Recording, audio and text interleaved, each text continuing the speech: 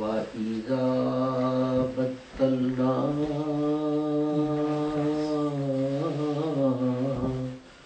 آيَاتًا مَكَانَ آيَاتٍ وَاللَّهُ أَعْلَمُ بِمَا يُنَزِّلُ قَالُوا إِنَّمَا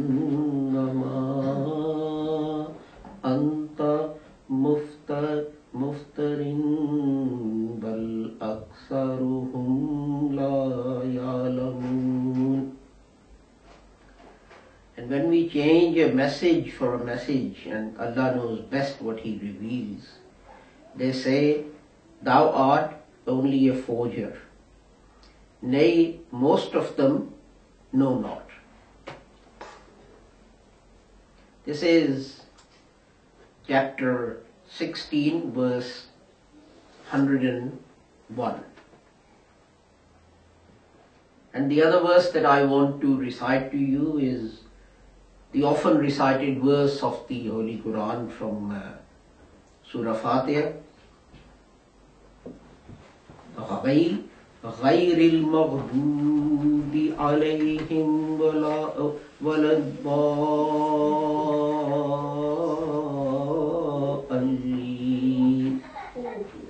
Not the path of those upon whom your anger is brought down, or those who go astray. The verse that I first recited is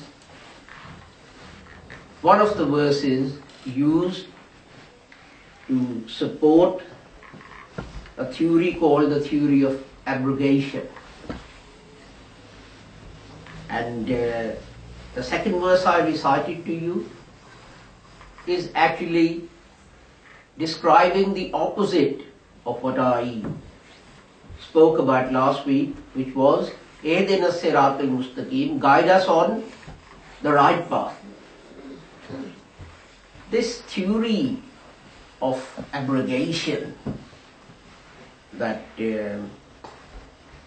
was, and really it is, still very popular in many places like India and Pakistan, is akin to walking the path of those who have gone astray.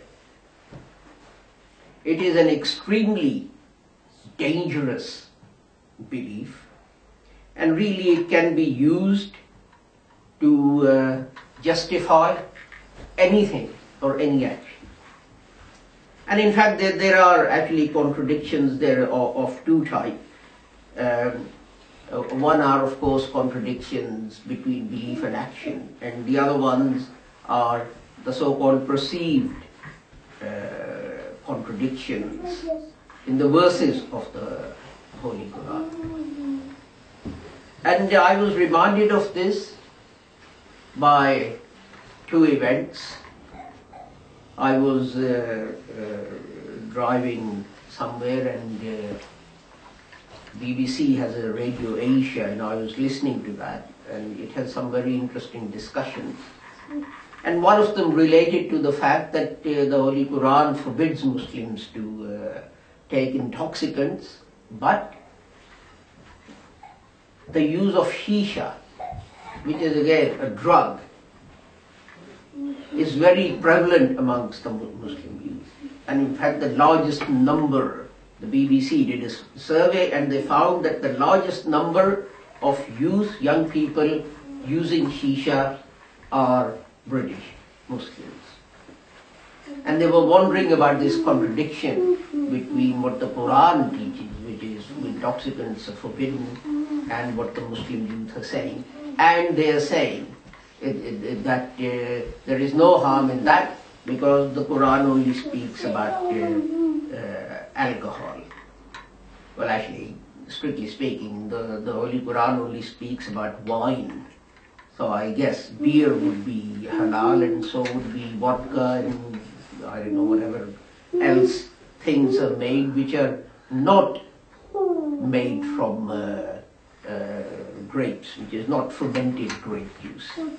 And of course then you could have a discussion whether it is the red wine or the white wine that is haram, and the other one is halal, because whichever one it was that was available at the time of the Holy Prophet. But I mean, these things, these contradictions make a mockery of the religion of Islam. And what they point to is the fact that Muslims latch on to some little part of a hadith or a chapter of the Holy Quran without understanding the whole of it. And this one verse is an example, and it's used to say that,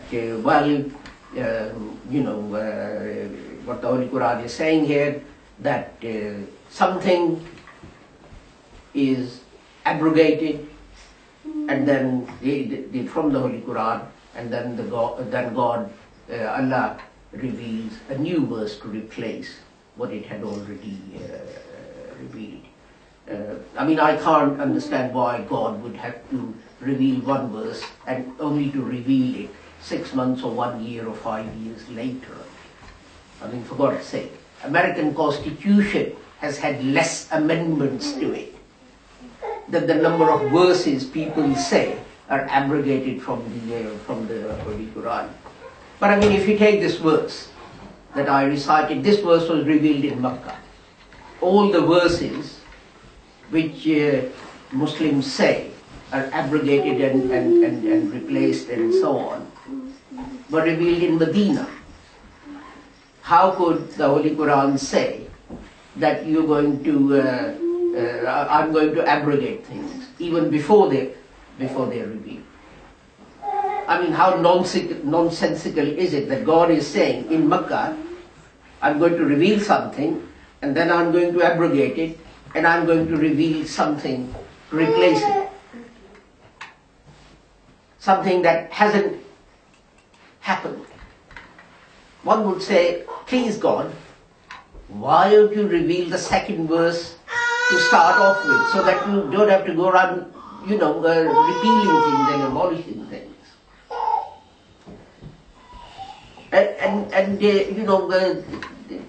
The other verse, let me briefly say about the other verse. There is another verse in the Holy Quran which says, whatever we cause to be forgotten or lost, we reveal something that is better.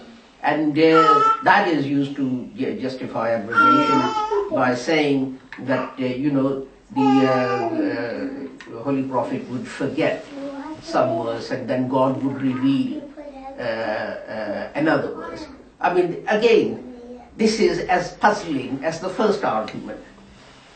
First of all, the Holy Quran says to the Holy Prophet, you never forget anything that we have revealed to you. So that God is telling us that the Holy Prophet never forgot anything that was revealed to him by way of what we find in the Holy Quran. But then, if we take this argument at face value, whatever you forget, we reveal something else. But why not reveal what was forgotten? Why do you have to reveal something new? How does that make sense? How do you justify that against the fact that the Holy Prophet made sure as soon as he received the revelation, it was written down? How do you justify the fact that as soon as the revelation was written, the Holy Prophet called so many of his companions and recited it to them and asked them to commit it to memory and make sure that, these chapters were recited over and over again during prayers so that they weren't forgotten? How do you resolve this contradiction? But you see, again, the companions of the Holy Prophet Muhammad, they didn't look at bits of the Holy Quran. They didn't look at bits of the hadith. They looked at the whole teaching as it was sent down by the Holy Prophet, by Allah to the Holy Prophet Muhammad. I'll give you one example. There is the famous so-called the verse of the sword, and I think it goes something like, wherever you find them, kill them, referring to non-Muslims. And it is said that that verse of the Holy Quran actually abrogates something like 120 verses of the Holy Quran which speak about mercy and kindness and there being no compulsion in religion, etc. Now let me ask you, if I went to the court and my opponent said, "Sir, this law says this," and I said, "Sir," and I recited 120 other clauses from law which contradicted what he said, who would the judge believe? The person who recited one clause from a section of the law, the person who recited 120 of them? Where is the overwhelming evidence? But let's take it another way. When Hazrat Abu Bakr sent the army out, this is immediately after the Holy Prophet Muhammad had passed away, he gave them certain instructions. Number one, do not kill old men. Number two, do not kill women. Number three, do not kill children. Number four, do not kill any non-competent. Anyone who's not fighting, do not kill them. Number five, do not cut down trees. Number six, do not destroy crops. And the list goes on. I've related these to you off the top of my head. Now, how do you square the circle between the Holy Quran saying, kill them wherever you find them? There's no condition, but age, gender, whether they're fighting or not fighting. Kill them wherever you find them. And Hazrat Abu Bakr saying, do not kill old men or old people. Do not kill women. Do not kill children. Even going on to say, do not kill those who are non-competent. How do you justify? Well, the reason is that Hazrat Abu Bakr understood and took the teaching of the Holy Quran in its entirety. He didn't pick on one verse. What the Holy Quran said was, there have been peace treaties, they've breached them, they've tried to stab you in the back when you were attacked. Rather than support you, they didn't even sit by neutrally. They tried to stab you in the back. Fighting has started. Once you're on the battlefield and someone is attacking you, wherever he is, you've got to defend yourself, even if it means that you've got to kill him. But if they're not fighting, then you don't. And this is what Hazrat Abu Bakr is doing and saying. And the danger of this theory of abrogation is this. I was doing some research in relation to a case that we have pending in the court, and it's to do with marriages between Muslims and non-Muslims, basically a family law case. And I needed an expert opinion on something, and I came across this opinion by a scholar. He has a PhD from the United States. He is a member of the Sharia Council in Islamabad. He is a lawyer. And referring to the verse of the Holy Quran that says that you can marry pious women from people of the book, he said, this verse has been abrogated. This was the first time that I came across this argument that this verse of the Holy Quran, which allows Muslim men to marry pious non-Muslim women, has been abrogated. And what's his justification? He just says, well, they might lead your children astray, This is why this verse is abrogated. Do you have a hadith? No. Do you have something from the Quran? No. And this points to the danger. Just like I said earlier on, when you talk about intoxicants, if you limit it, the danger is that people say, well, heroin is not mentioned in the Holy Quran, shisha is not mentioned in the Holy Quran, cocaine is not mentioned in the Holy Quran. Now that's okay, we can take those. It's just the fermented juice of grape that we need to avoid. And would you believe it? Until late 60s, this was what Muslims believed. That only wine and brandy were haram, were forbidden. All the other alcoholic drinks were allowed. And I remember reading, there used to be a weekly paper called Mashriq, and with astonishment I remember reading, and this was in late 60s, that there was a meeting of the ulama in Malaysia, and they decided that beer was haram and Muslims shouldn't drink beer. And we have verse after verse. Imam Sayyuti, he says, Muslims say hundreds of verses of the Holy Quran are abrogated. In fact, Hazrat Shah Wali Ullah says thousands. But Imam Sayyuti said 512 verses of the Holy Quran are regarded by Muslims as being abrogated. As I said to you, look at the American Constitution. How many amendments have been to that Constitution? There's only been about 4 in 250 years. And that was made by men, human beings, people like you and me sitting round a table. So those 6 or 7 men were obviously wiser, according to this argument. They were wiser than God, because what they created only needed 5 or 6 amendments in 250 years. But what God was revealing needed to be amended as it went on, within months, within a few years.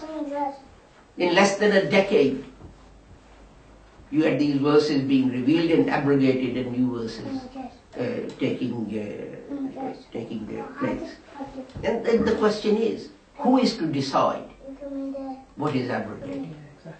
Imam Sayyuti says 500, Muslims say 512 verses of the Holy Quran are abrogated. And he then analyzes them and goes through the whole list.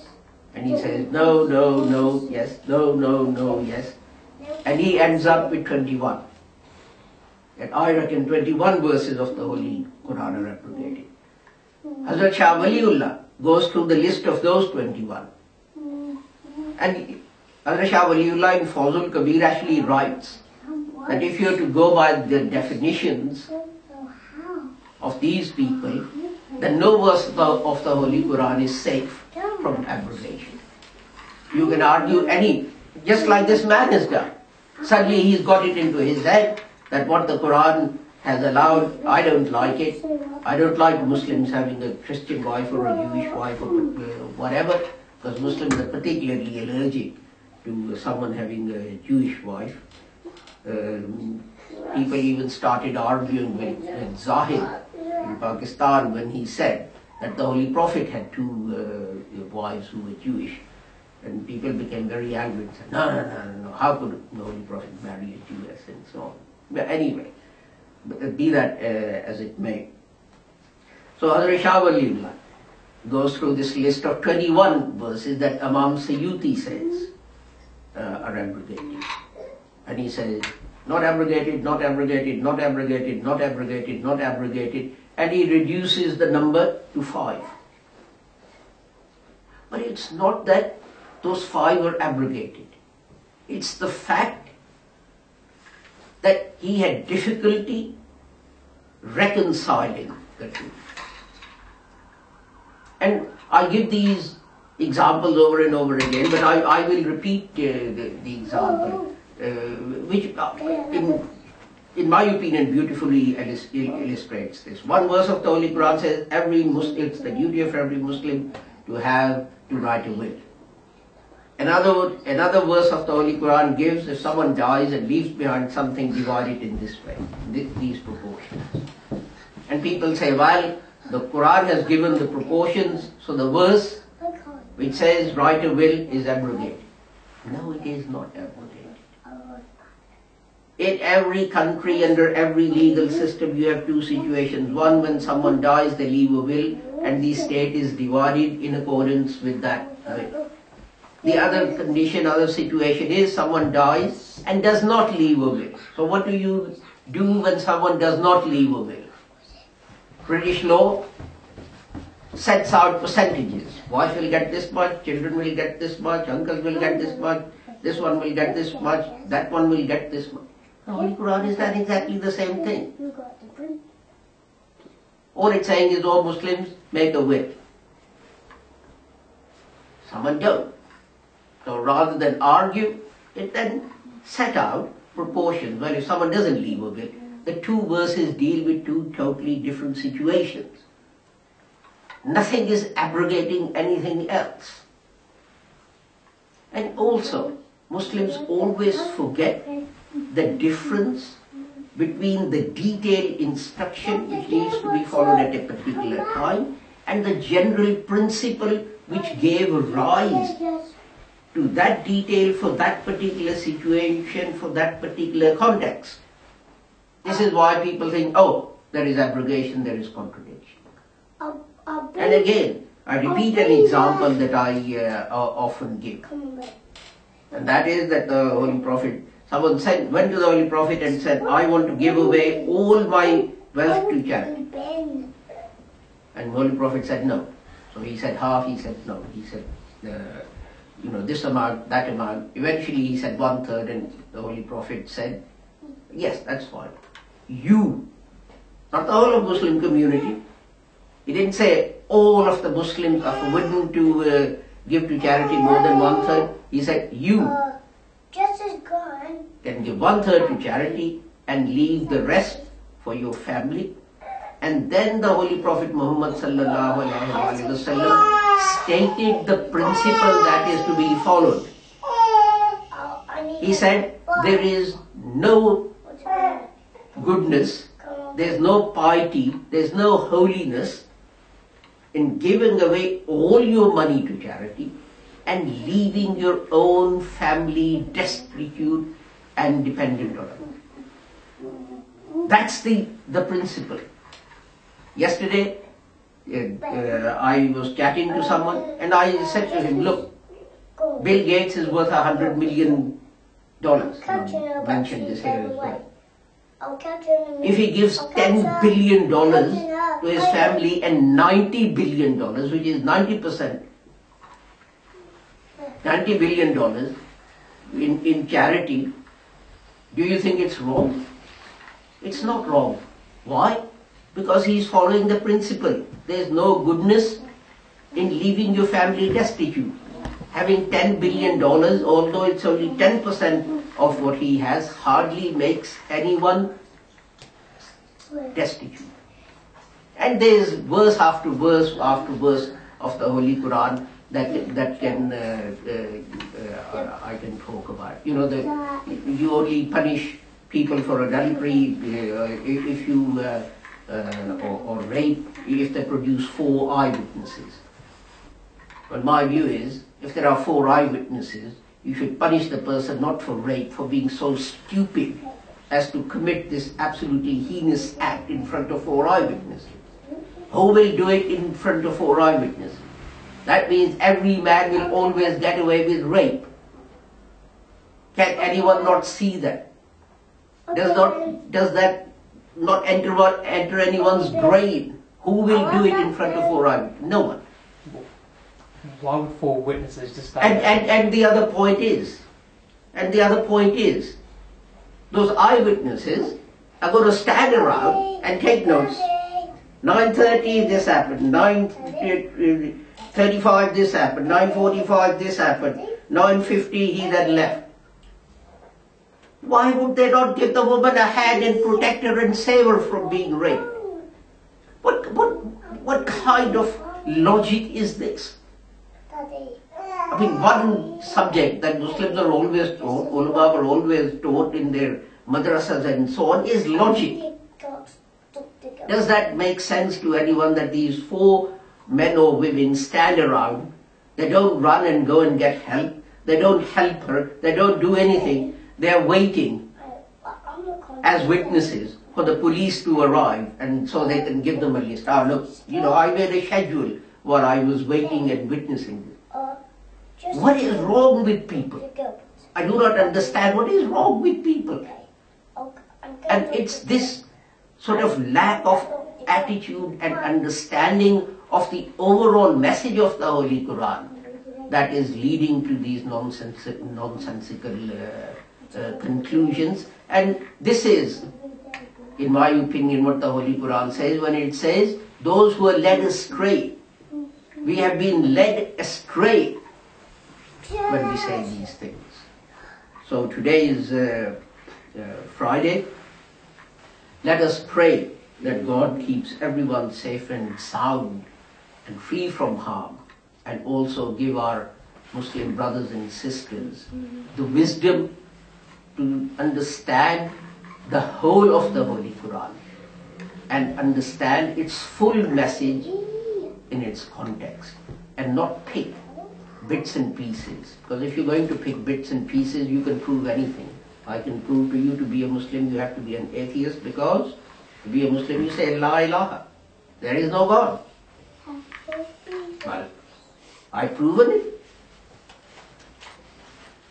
And this is the sort of silliness picking and choosing is going to lead to. So let us pray that God give us the wisdom to understand the message of the Holy Quran and to follow it, and keep everyone, regardless of nationality, caste, creed, color, safe and sound and free from harm.